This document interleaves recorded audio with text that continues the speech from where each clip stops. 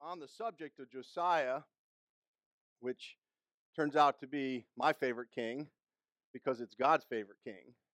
At least what he says about it, he's something else. And we know from reading in 2 Kings chapter 22, 23, 24, and 2 Chronicles 34, 35, this boy turns it on.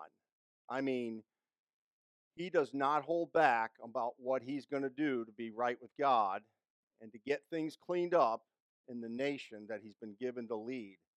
And this is after he hears the word of God. Now, he's already been taking care of business, but he turns up the heat at age 26 after hearing about God's judgment. Even though the judgment's being delayed as he lives, it's until after he dies that judgment will come, he still decides to do right. And I've said every week, he did right because it was right to do. And I started thinking about what he's doing here, and we talked a little bit about this last week. He's putting away. He's cleaning up. He's cleaning house. And as I was coming to church, and I've thought about this a few times in the last couple of weeks, is, how many times have we step back in life and start to examine our own life and evaluate perhaps things in our life that are not pleasing to God? Things that we need to clean house, whether it's something in our house or something in our heart that needs to be cleaned up. Because really, that's really the theme of this. While we study this, is he cleaned house. I know physically, but it started with a spiritual decision of getting right with God and saying we've got to get rid of this mess that's going on in our country. And now and then, it doesn't hurt a believer to do the same thing and say, I got some things in my life that I got to understand if this has got to go.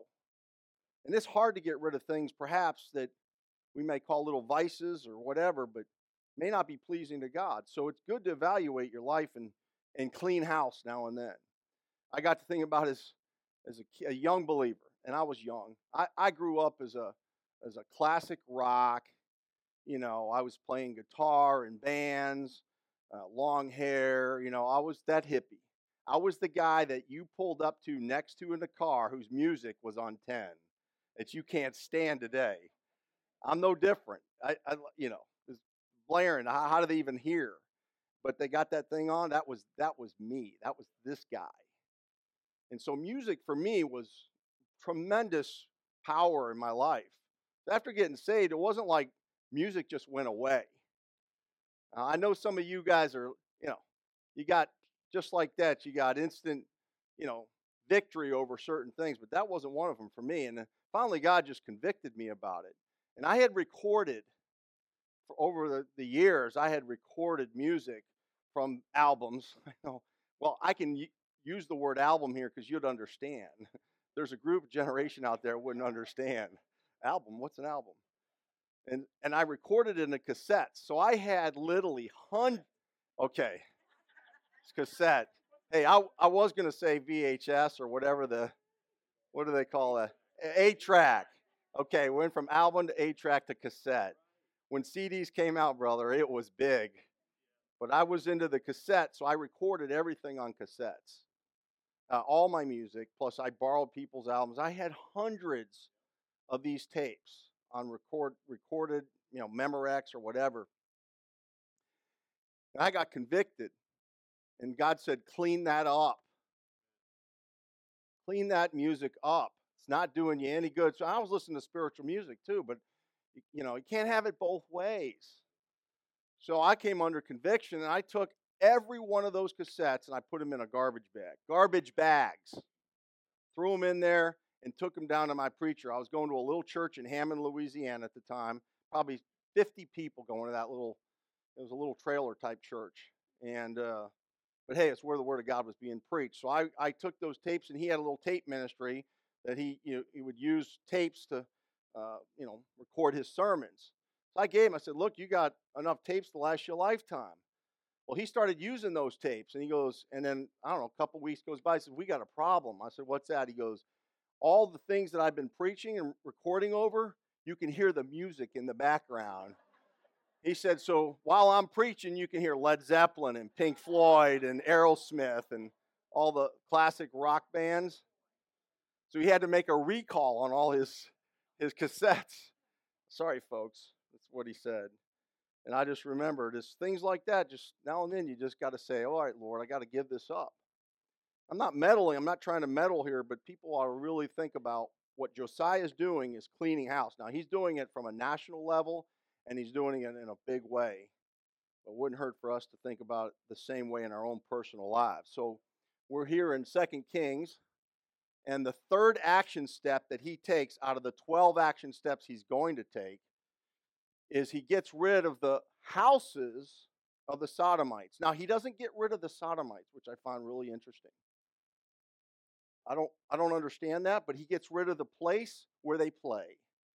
He gets rid of, kind of takes away their playhouses. These were worship centers where they were literally giving up their bodies, men and female, for sexual perversion to gods of their choice under Baal worship. It was a perversion in the land, and he said, I had enough of it, and he got rid of it. So, it's interesting. I started thinking about, it wasn't the Sodomites that he got rid of, but it was where they were committing the acts of sodomy. And today, it's not the acts of sodomy or perversion of sex being committed, but our school system in the United States is becoming a hotbed of indoctrination for sexual perversion. It was just this week where I read about New York, not New York City, was mandating their public schools to have a 1-hour time with drag queens who were teaching the kids, and the things they were teaching them were as perverted as you can imagine. Shake your booty was one of them. I don't mean to be carnal in that sense, but you got to understand that stuff's happening, and that this leader took action to get rid and shut those things down. So they didn't have a place to do this stuff. So I pray God raises up some leaders to take some action and get rid of this mess, because if not, I don't know how any sane, I'm talking moral person, I'm not just talking about Christians, could ever put their kid in a public school anymore, knowing this stuff is being indoctrinated, because when they're young is when they're most influential. And why they're so confused, and now I'm going to get on this thing, I better stop. Some of you folks ought to watch the interview that Biden had. Our president had with a transvestite who was a male 200 days ago, but converting to a female, and how he praised him or her, whatever, for their transition. And the whole thing is that supporting gender mutilation, which is giving puberty blockers and physical surgery to remove whatever it is from a male to female or female to male, at an age under 18 without parents' permission, and that's what's being promoted today. This stuff needs to get shut down or we are in trouble, folks. God is not going to put up with this much longer. I think wait till we get to the subject coming up, because it'll seal the deal. It'll make you start to realize how far we've gone as a country. Now, I always say, hey, we're bad. You should see other countries. I've read stuff about other countries that would just make your hair stand up. We're not that bad yet. We feel that way because we've been a Judeo-Christian nation, so it's really hard for us to accept it. And as Bible believers, it's really grieving to the soul. So what he does next is he gets rid of the high places, which is just places of worship that included, false gods, and they worshiped along with God. They kind of mixed the two. And you read, he brought all the priests out of the cities of Judah. He defiled the high places where the priests had burned incense. He defiled it by taking the objects and paraphernalia, burning it, like we talked about last week, and then casting it on some of the places where they were worshiping. So there was an act of mercy here in verse 9. This is chapter 23, which I found really interesting. He got rid of the priest, but he didn't take the priest out. Just like the Sodomites, he didn't kill them. And he didn't kill the priest, even though they were worthy of death. There's an act of mercy here. Nevertheless, the priests of the high places came, not up to the altar of the Lord in Jerusalem, but they did eat of the unleavened bread among their brethren. So he let them participate in eating, which is a form of the worship here, of unleavened bread. I, I just was taken back by this. It says a lot about his character. As angry as he was toward the sins of the nation and what they had committed, there was this balance that he had of showing mercy. So we all grieve, we're angry toward things that are happening in our country, but if we take that anger out without mercy, then we're not representing God in the right way. This old boy's got a balance here of character that is displaying God's character. And this is why God says there's been no king like you before and no king after, because it's not just that he cleaned house, but he cleaned house and showed mercy, because that's who God is. I'll talk about that in a minute. We'll go to the Lord in prayer. Father, may you bless this time of study. May you use it, Lord, to encourage us, edify us, build us up in the most holy faith. I pray that Christ is lifted up and glorified. Help us, Lord, to understand the things that you've put before us. And I pray you just use me as a vessel to minister your word according to the Spirit and the power of the Holy Spirit. We pray as we ask this in Christ's name. Amen. I thought of Colossians chapter 3. I think it's verse 12, where it says, speaking to us as believers, is put on therefore as the elect of God, holy and beloved. What's he say next? Bowels of mercy. The first thing he lists as God's holy people, beloved of God, elected of God, bowels of mercy. He didn't say put away, get angry. He said mercy. Now, bowels of mercy, bowels is your appetite. It's the very place that you hunger for something. So the bowels of mercy ought to be a characteristic found in every child of God. Because what happens is the longer you're saved, the more separated you become, the danger of becoming a Pharisee becomes more real. Become almost self-righteous, like you can't tolerate anything anymore. But then you forget where you came from. I mean, you're just as much a sinner as you were back then. It's just the grace of God's now on your life, and God saved you. He birthed you in his family. He seated you in the heavenlies with him, and all these good things. But he's saying, hey, one of the characteristics is mercy. And I think this boy showed mercy. I say boy, age 26, for all of us, that seems like a boy now. You know, I guess age is relative, right?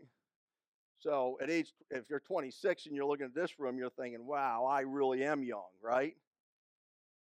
But at 26, this guy's doing things that's just amazing as a leader.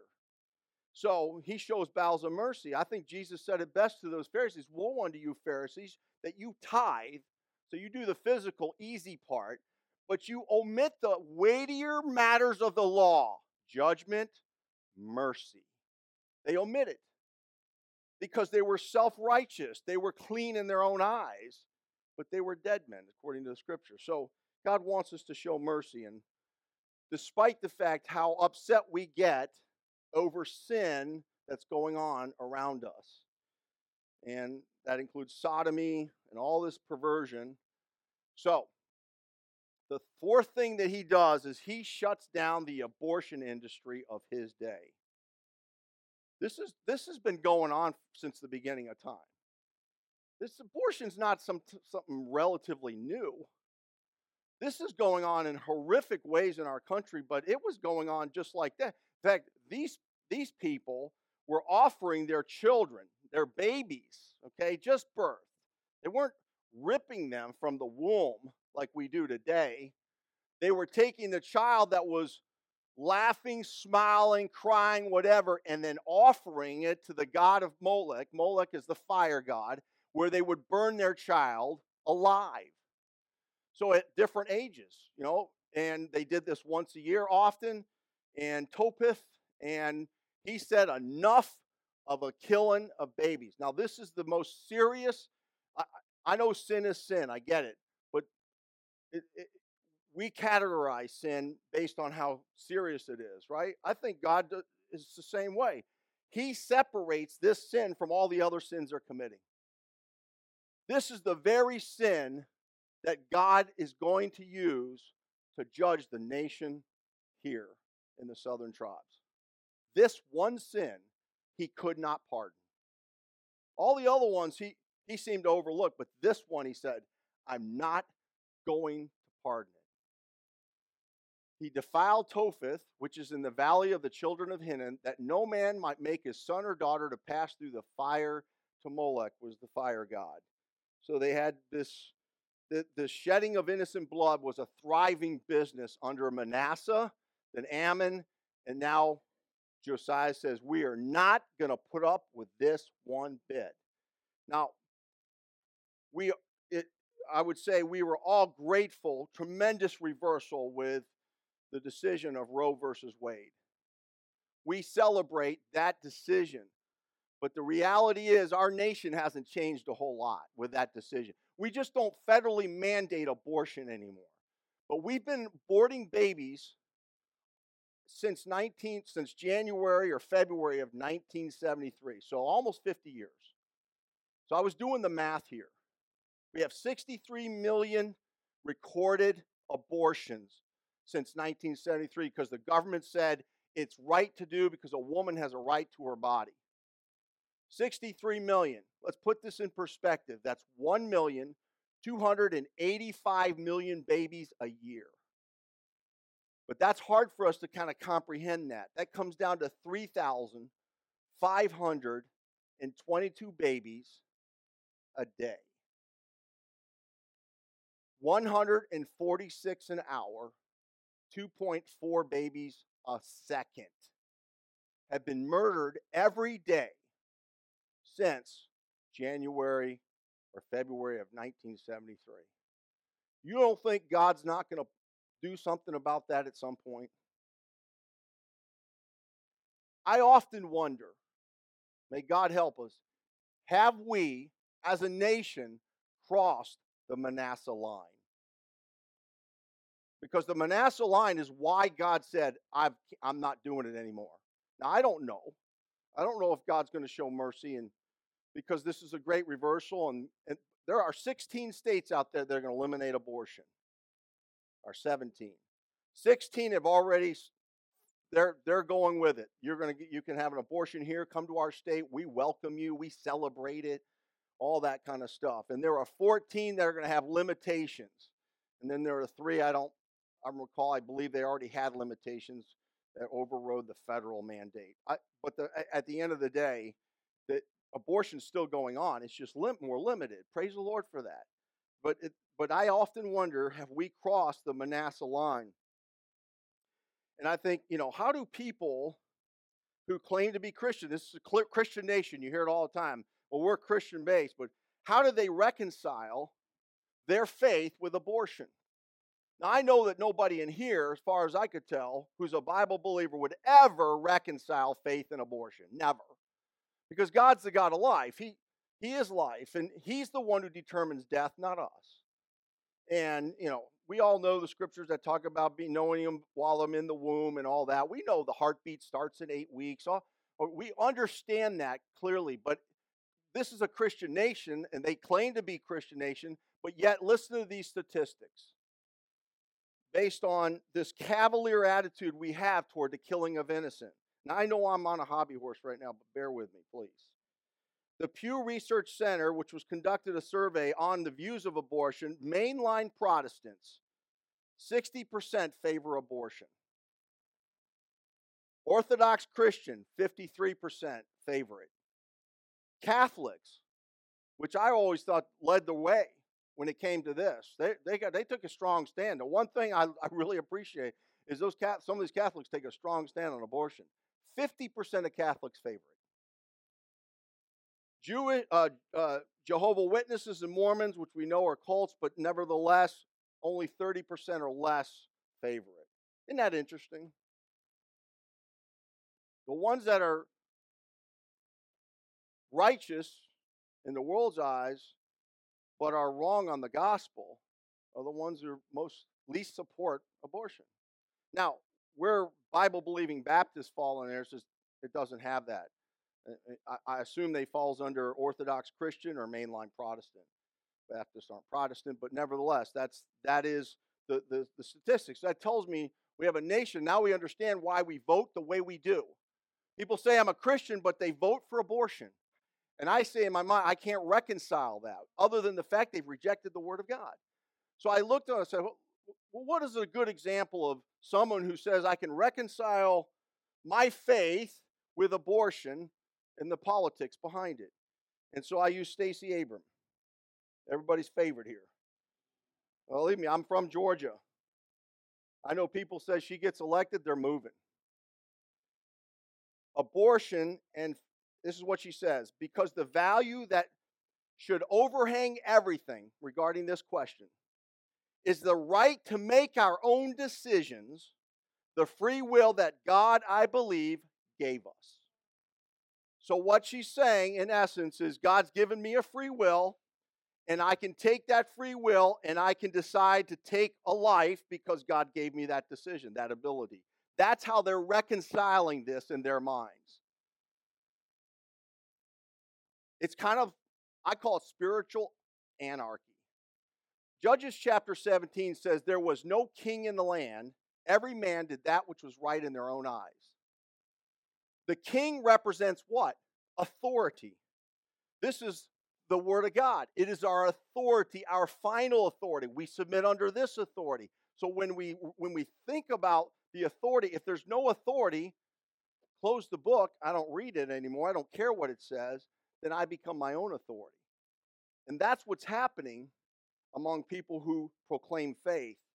So, when she talks about the free will that God, I believe, gave us, she says, well, we know this is nothing other than the God of this world, small g.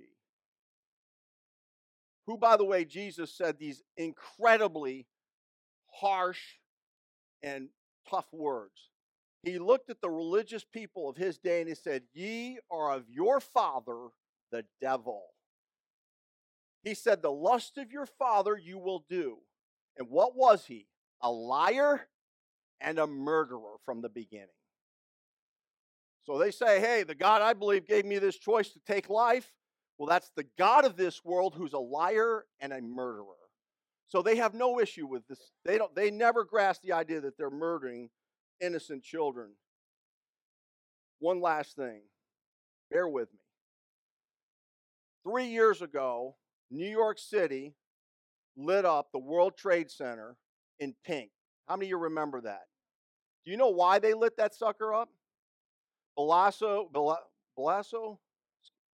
de Blasio, and Cuomo in cahoots, because that Congress there just passed a set of laws that allowed women to abort their children after 24 weeks up to birth. And so that was a tremendous victory in the world of, in their eyes, for women's rights, for abortion. And so as a regard of that celebration, they lit up the World Trade Center in pink. What I find ironic is that's the very place that 2,700 people died in this country by terrorists. And they're out there celebrating what we all know is murder and death by lighting it up as pink. Have we lost our minds or what? Now you grieve and you're angry about this. Can you imagine how God feels about it? And you think he's going to put up with this much longer? I don't know. I don't know. I don't think, if we said absolutely judgment's coming, well, then we all got to be like Josiah. We're just going to do right because it's right to do. And that's what he did. He knew it was coming. There's no turning back. The judgment's coming. We all feel it. We sense it, right? We kind of understand we can't get away with this stuff. We're trying to live our right. We're trying to honor God. We're trying to glorify. But this thing's getting uglier and darker by the day. And God says, just keep doing right. Just keep doing right because it's the right thing to do. So, here's that 2 Kings. It says, surely at the commandment of the Lord came this upon Judah to remove them out of the sight for the sins of Manasseh, according to all that he did. Now watch this. And also for the innocent blood that he shed, for he filled Jerusalem with innocent blood, which the Lord would not pardon. Now, for all the other sins, it seems like he pardoned them. He said, just get it right, and I'll forgive you. I'll heal you. I'll take care of you. Well, they didn't. So the judgment did come. But for this, he would not pardon. And that's why when I say, has America crossed the Manasseh line, I often wonder. But if we did, and judgment's coming, we're going to all be like Josiah. We're just going to do what's right because it's right to do. One last thing about this. So all the sins that were committed was the one that would bring God's final judgment. So an interesting parallel.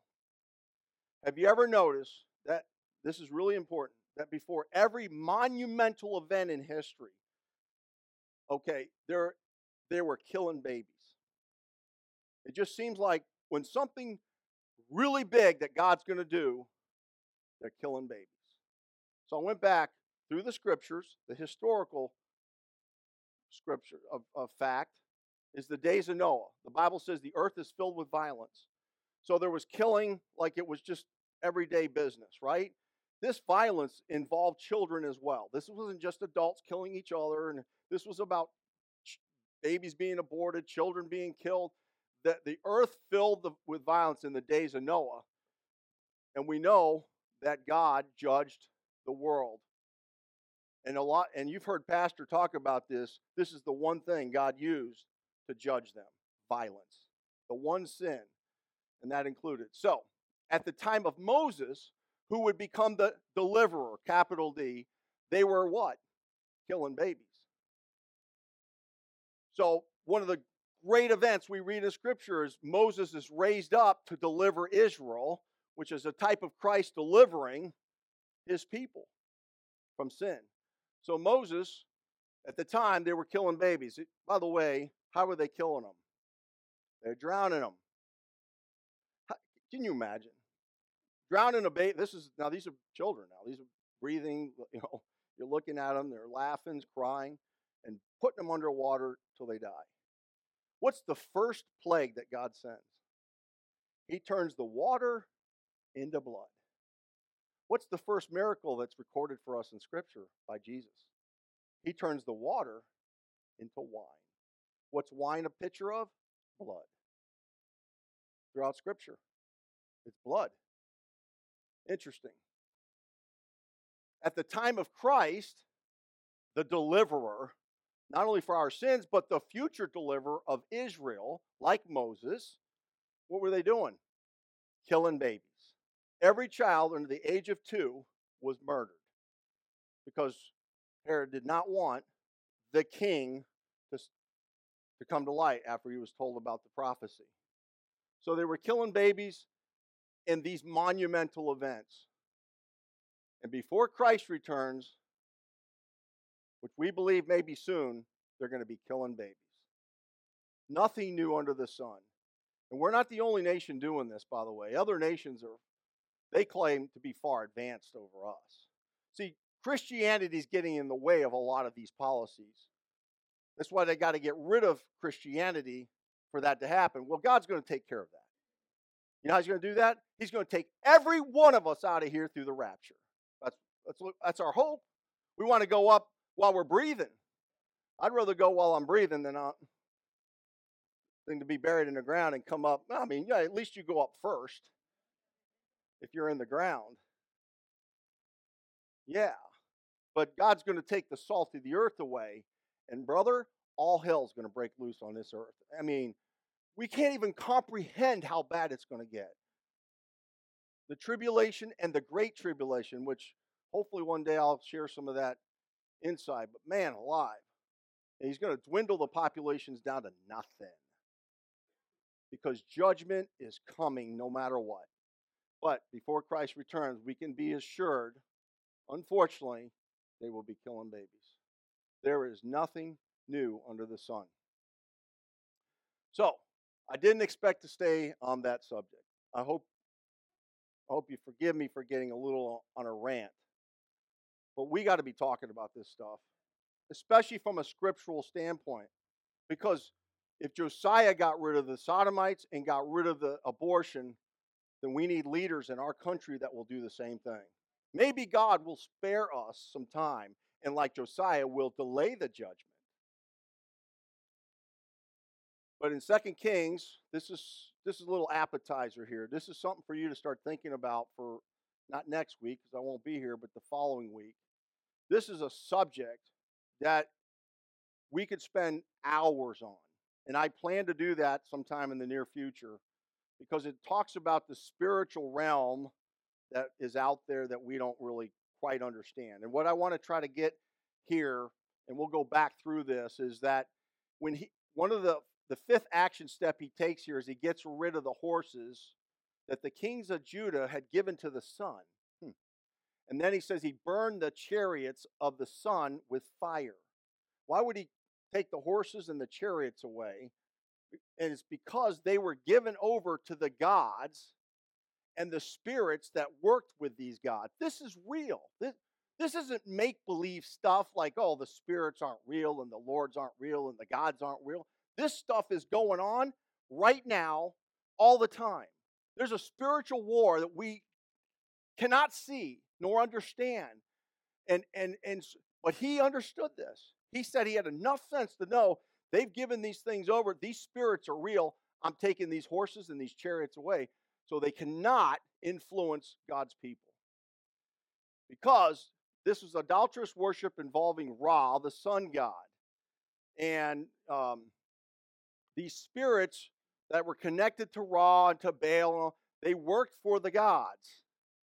And they were often connected. You'll see that in literature. You'll see the sun, and then you'll see a chariot, and you'll see a horse.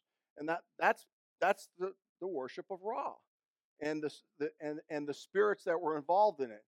So what God does in Ezekiel chapter 1, and a lot of other places, but Ezekiel 1's really, he pulls back the veil and allows us to see what's going on behind the scene. Now, he does this throughout Scripture, but we are physical. We have to touch and feel and see. But God's saying, hey, there's a lot more going on that you cannot see nor will see. And this is one of those. And so the reality is Satan knows this. And he has masterfully moved people throughout ages to worship the very thing maybe God created, but they got them to worship them as a spirit or as a god, the sun being one of them. And so Ezekiel 1, it's hard to digest some of that stuff, but it talks about the cherubs and the four faces and the eyes and the wings, and then it talks about the wheels. So these beings are moving, and they move from one, and they move like lightning. And God says this, okay, you say, well, that's just really hard. It's almost fantasy. But God's saying it's exactly what's going on behind the scenes, and Satan knows that, and he knows how to convince man to worship those type of things that he refers to as celestial spirits. So we're going to talk a little bit about this veil in the next study and really get not into great detail, but it'll make you think about what's going on really behind the scenes. Because if you think to yourself, well, how in the world did we get to this place so fast in America, and the things that we're doing that are just making you go, what? How? Well, then you understand what's going on behind the scenes. It starts to be pieced together.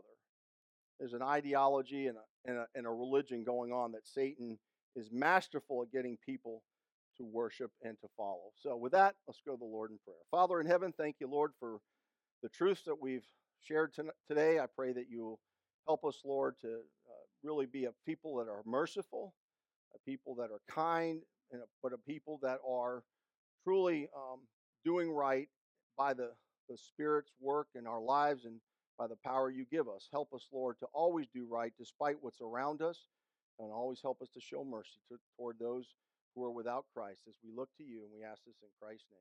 Amen. If you would like to know more about the Lord Jesus Christ, you may contact us at the church website, gospelbaptistchurch.com, or you can go to Facebook and type in Gospel Baptist Church, Bonita Springs, Florida. Also, you could call the church office at 239-947-1285. Thank you, and God bless.